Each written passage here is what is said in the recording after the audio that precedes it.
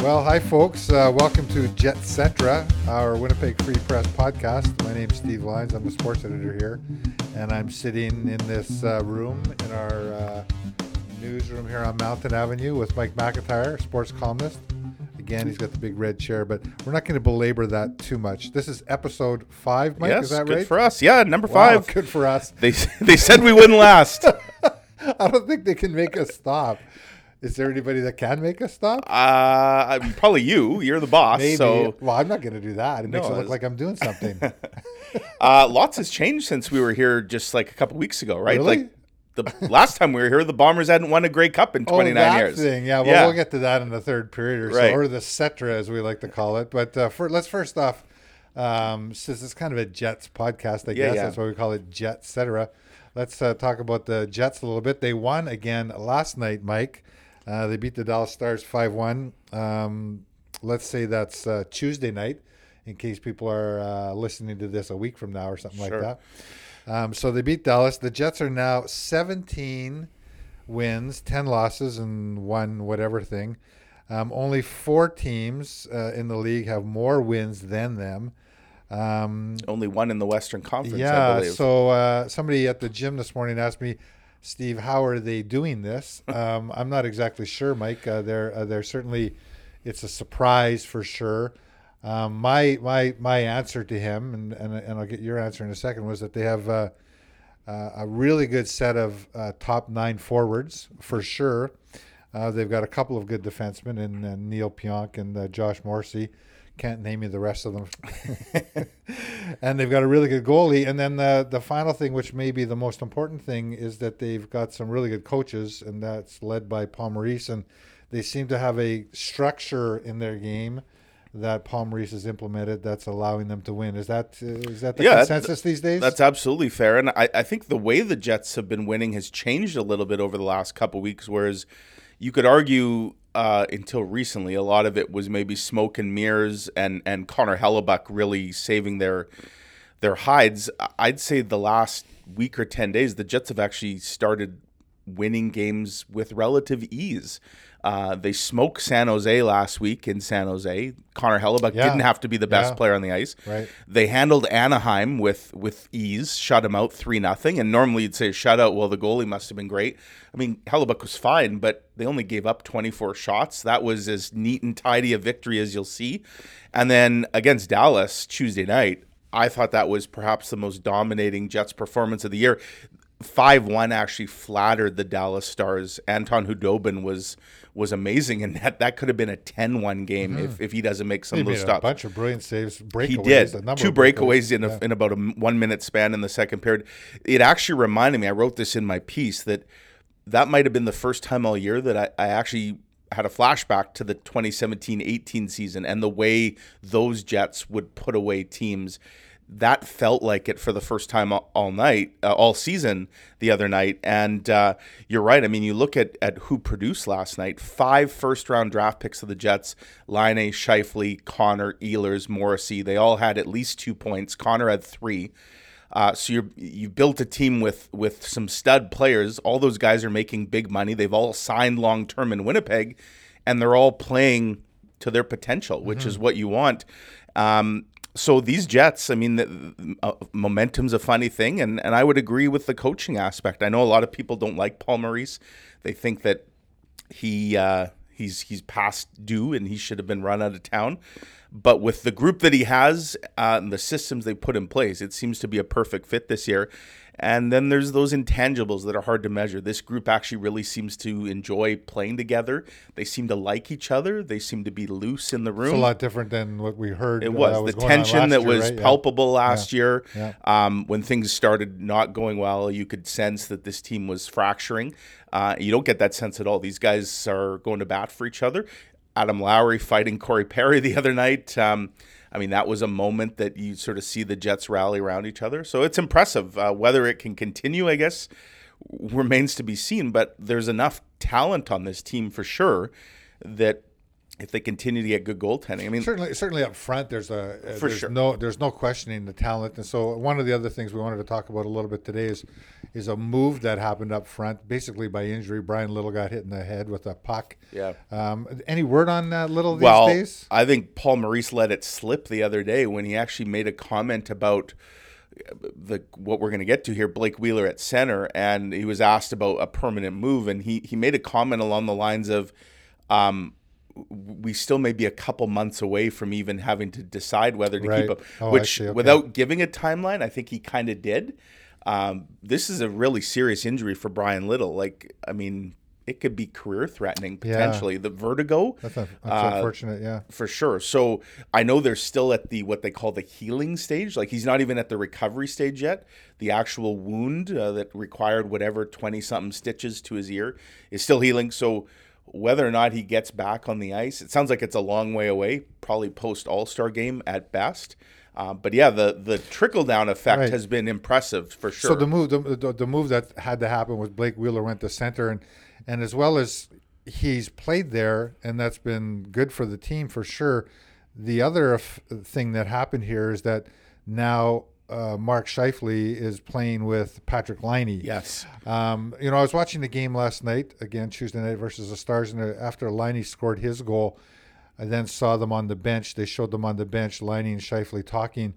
And here, hypothetically, is your two best players, your two best forwards. And the fact that they're finally playing together, which is something that Laine wanted and frankly should be happening. I mean, you really want these two guys to play together and grow together. And it looked really good. I cannot possibly see, no matter who comes back to play center, please tell me that Blake Wheeler and Mark Scheifele are never going to be reunited again. Other than on the power play, which is fine. Sure. Yeah, I think you're right. I mean, other than Blake Wheeler moving to center has been a good move, I think, for Blake Wheeler and for that second line. But perhaps more importantly, it broke Wheeler and Scheifele up, and they seemed inseparable. I had people asking me if they had a clause in their contracts that said they had to play together at all times.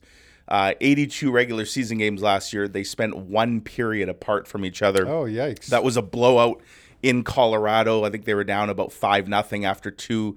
Paul Maurice broke them up for one period. They were right back together the next game and for the rest of the season. So the fact that they're apart, they weren't clicking earlier this year. I'd suggest they were maybe dragging each other down, but maybe Wheeler dragging Scheifele Which down. was dragging the whole team down. For sure, because that's your top line. They were playing 20 minutes a game. Yeah. And to me, Blake Wheeler seems rejuvenated and almost like he's found the fountain of youth. And when you're playing with Nick Ehlers and Jack Roslovic, who have speed to burn, they might be the two fastest players on the Jets.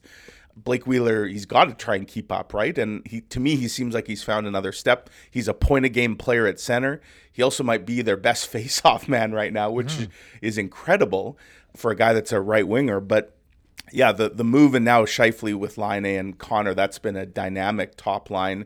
And I think it really gives the Jets, throw in the Lowry, Kopp, Perreault line, which I think has been very effective lately. Shades of the TLC line of last year with Matthew Perreault replacing Brandon Tanev.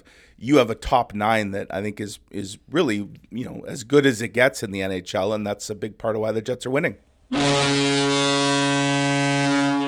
Okay, folks, we're back for the second period of our Jetcetera podcast. I'm Steve Lyons here with Mike McIntyre.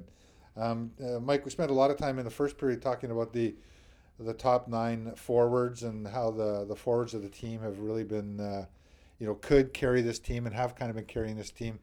The defense, frankly, I can't name a lot of them. I'm kidding.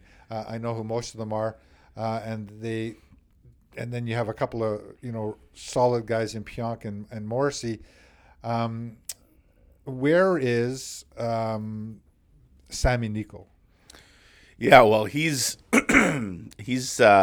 if he didn't have bad luck, he wouldn't have any luck at all this year, because it's just been one sort of bad thing after another, from the car accident in training camp that kind of cost him most of training camp. You'll recall him and Christian Vesalainen got smoked by another car as they drove to the Iceplex on day one of camp. Once he finally got on the ice, he strained his groin. And that's a fairly common injury, I think, for players early in the year.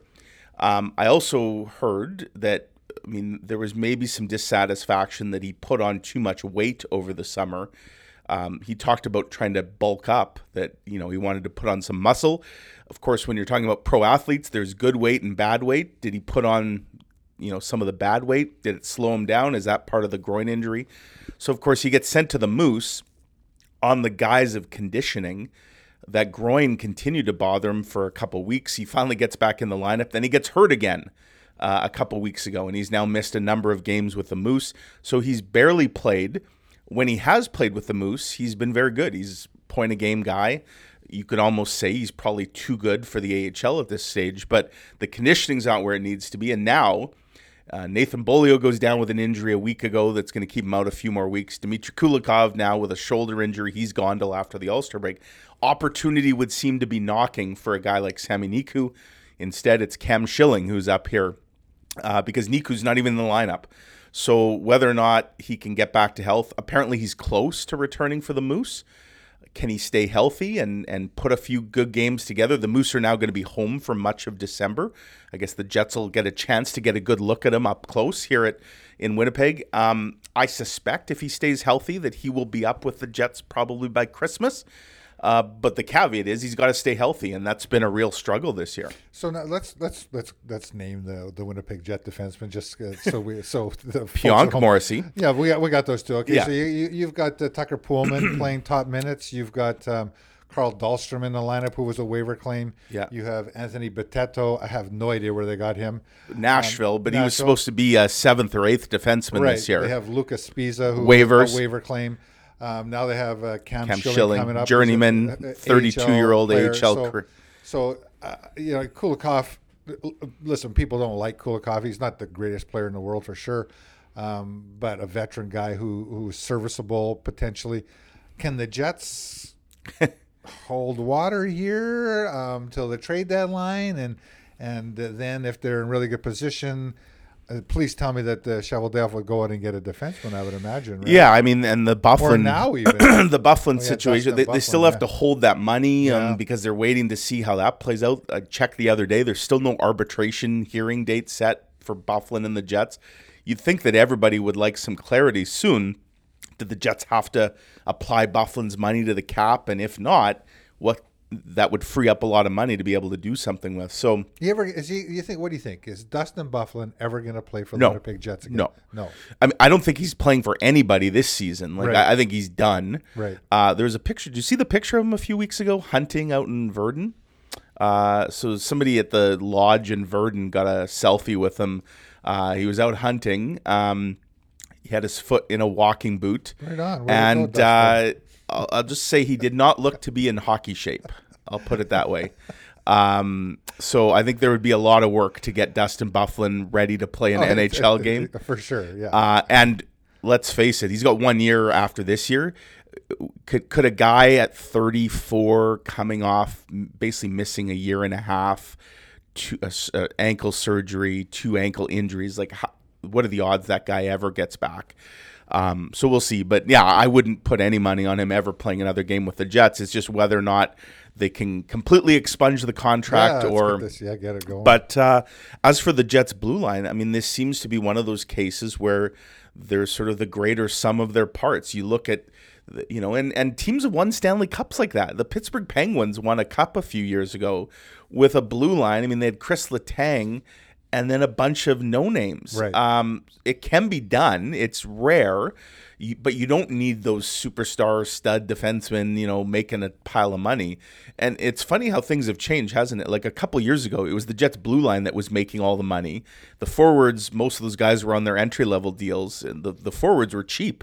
Now it's they had a bunch of journeymen forwards. Right, as well, to kind of fill out the roster. Yeah. Now the forwards they're making all the money. The blue line is, other than Josh Morrissey, it's a bunch of guys who, are making almost league minimum, and they're getting by for sure. So it's, another guy we don't talk about.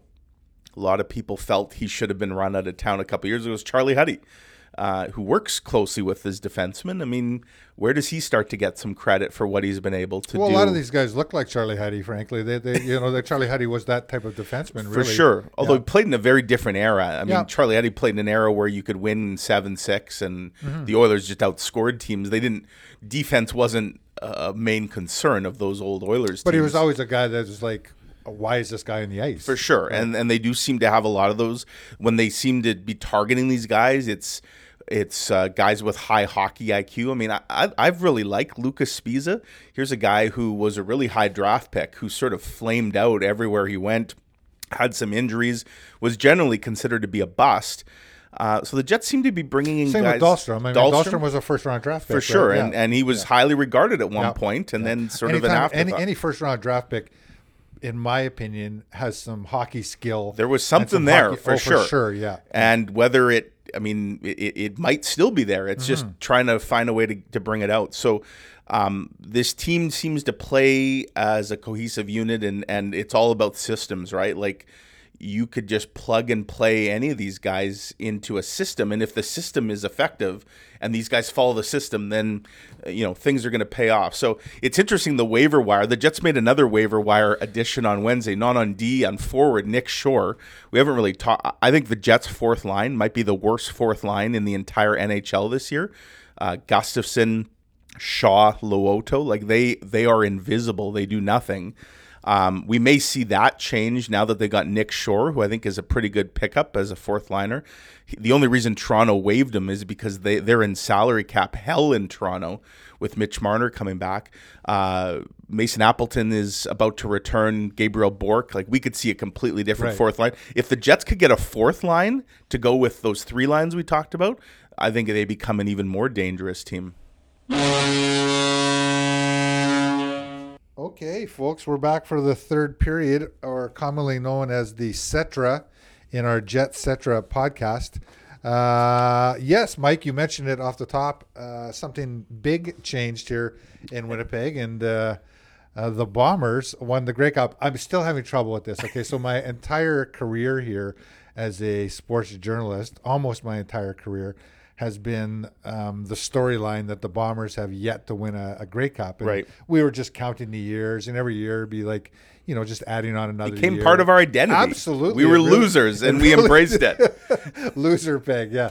So the last time the Bombers won the Grey Cup before this was 1990, but they recently won the Grey Cup. They beat the Hamilton Tiger Cats. You were there. I was there. What an experience! It was a neat experience for sure. I mean, to be on the field, like the moment that the final gun went and the chaos. I think I've still got champagne in my suit that I was wearing. Videos from the field. Well, I knew because I knew that it meant something to you, so I wanted to kind of let you share the experience that. of.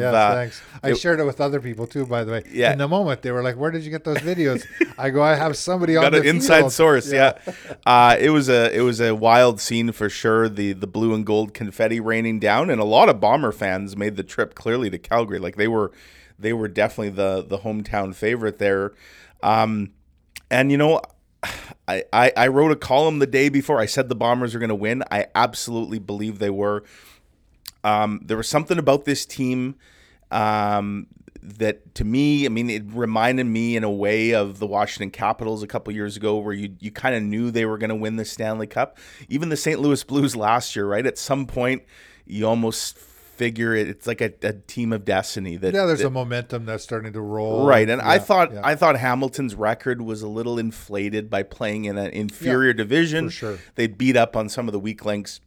The Bombers, to me, by going into Calgary, going into Regina, winning those two playoff games, they were kind of unstoppable. And I figured Andrew Harris, all the talk about the steroid suspension and not being voted for year-end awards, and then the final slap in the face to him was when all his peers in the CFL didn't vote him as an all-star 3 days before the Grey Cup. I figured he had I asked him on the field that night about the chip on his shoulder. This is after they won the Grey Cup, and he said it was a boulder, not a chip. And he played like a guy with a boulder on his shoulder, like he was a man possessed. So I just figured all that. You had a Zach Caleros who was kind of resurrecting his career and everything to play for. And again, when we talked about the Jets coaching, kudos to the Bomber guys. They wanted to run all those guys out of town. And to me, it's the culmination. For me, I was watching, and I've watched the entire Mike O'Shea era, of course.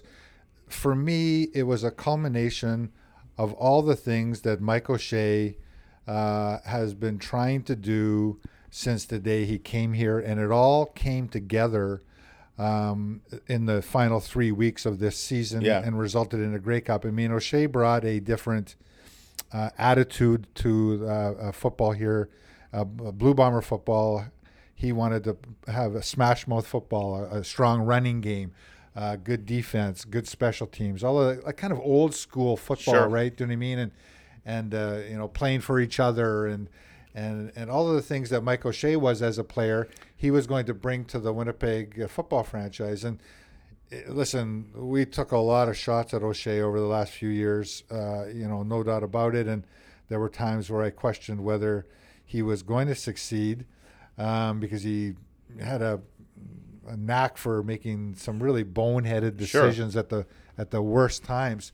But that was as an aggressive and hard-hitting and determined effort by a football team that I've seen in a long time. There were 3 or 4 hits in that game by Bomber players that were as hard a hits as I'd seen in 29 years, frankly. Yeah. Well, the one that knocked Brandon Banks out of he got hit twice really hard. And that was a hit. And then this guy from Germany, that this import guy, he nailed a guy on a downfield tackle on a kick return. Someone remarked after the game to Mike O'Shea, he said it looked like there were 12 Mike O'Sheas out on the field, and he had a good comeback. He said really good. He said Mike O'Shea would not have made this team. And I actually said to Mike O'Shea, I said, "Are you talking about 2019 Mike O'Shea or Mike O'Shea in his prime?" And he repeated, Mike O'Shea in his prime would never have made this team. A credit to what he felt the personnel was, that he thinks they're that good. One of the things, I hadn't spent a whole lot of time around Mike O'Shea. Seems to me he is the kind of coach, players love him, right? Like he's a player's coach. He's hard on them, I suspect. Yeah.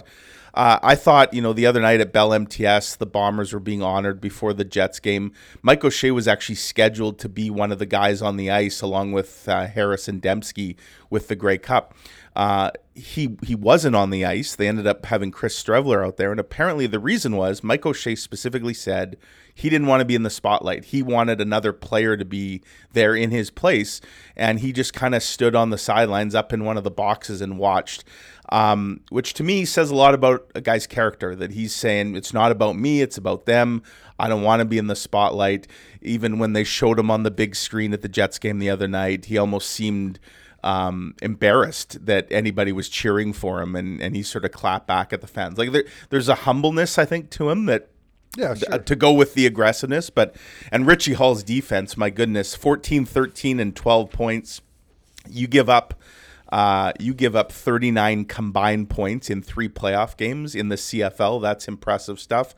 And how about Paul LaPolice? Quite a game plan, which to me, you could see they were having some fun. How about the Chris Strevler reception that I believe Darvin Adams threw the pass on that trick play in the Grey Cup of all places to break out a play like that.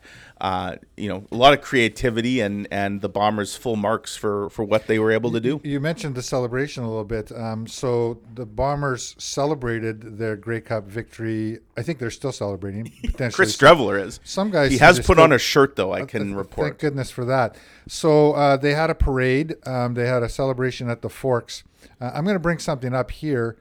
I'm going to read a little letter. I'm going to read an email that I received. Some phone calls and some emails, and I've heard a number of comments from people about the behavior I've heard this of the Bombers during the parade. Now, a lot of people are like, Mike O'Shea included, said they should be able to do whatever they want to do. I don't know about that. I don't know about anything. That might be just a little primal. But anyways, so here's an example of one of the emails that I received. It says, "Hi, Steve. I like to read the occasional banter between you and Paul Wiesek in the Free Press. That's nice. I'm Cheap writing plug. today to see. Yeah, it was. Yeah, that's a cheap plug. I'm writing today to see if others felt the same way I did after watching the Grey Cup parade on Tuesday. I am an avid sports fan and a long-time sufferer of the Bombers' record the last 28 years. As a kid, I remember the glory days when I idolized Ken Payne and Leo Lewis as larger-than-life heroes. I was totally overjoyed with the play during the playoffs and happy the football gods finally gave us a break or two. I watched the dressing room celebration and thoroughly enjoyed it. Hey, the players deserve to celebrate a successful culmination to a wild year. But then the parade happened, he says. I was thrilled to catch it on TV and see thousands of folks out celebrating something good happening to our city, especially with all the bad news of late. But Chris Streveler, a player I love for his on-field efforts, really left a bad taste in my mouth. He appeared to be pretty drunk from the start, but what would possess him to go shirtless and in shorts under the big fur coat with a big fat cigar in his teeth? Every bit the mountain man he seemed to want to portray. Then to accept a six-pack from a fan and chug-a-lug another beer in front of the TV audience was nuts. My concern is for the thousands of young kids out there who idolize these players and think it's okay to drink and be drunk in public streets in front of everyone. So many of the other players felt they had to go shirtless. I wonder why. Did I miss something? Would it not have been better for their jerseys, to be wearing their jerseys so fans could easily identify the players? Then he talks a little bit more about the hockey celebration. So I was watching the victory parade. I've watched a lot of victory parades. I was watching the victory parade here in the newsroom, and I saw the incident where somebody handed Chris Streveler a six-pack, and he took one of the beers, and he shotgunned in and slammed it to the ground. And I was thinking, my God, I don't think I've ever seen that before in a victory parade. And, I was a little taken aback by it. But I've talked to a number of people. Is this the new norm in victory parades? The Alex Ovechkins. Alex Ovechkin was doing a keg stand in a pond. Yes. With the Stanley Cup, if I recall. Mm-hmm. And Alex Ovechkin spent the entire summer of 2018 intoxicated. So Alex Ovechkin has set the clearly new his bar. Is that what it is? I think I heard some comparisons to Chris Streveler that he was kind of the Rob Gronkowski. Gronk did the same thing when the Patriots won the Super Bowl. Larger than life personality, and I think Gronk didn't have a shirt on for parts of it. Yeah, I mean, it does seem to be. It's like, we've raised, as you say, raised, or maybe some would say lowered the bar. I'm going to say lowered for sure. And I was talking to an NHL official last night at the Jets game.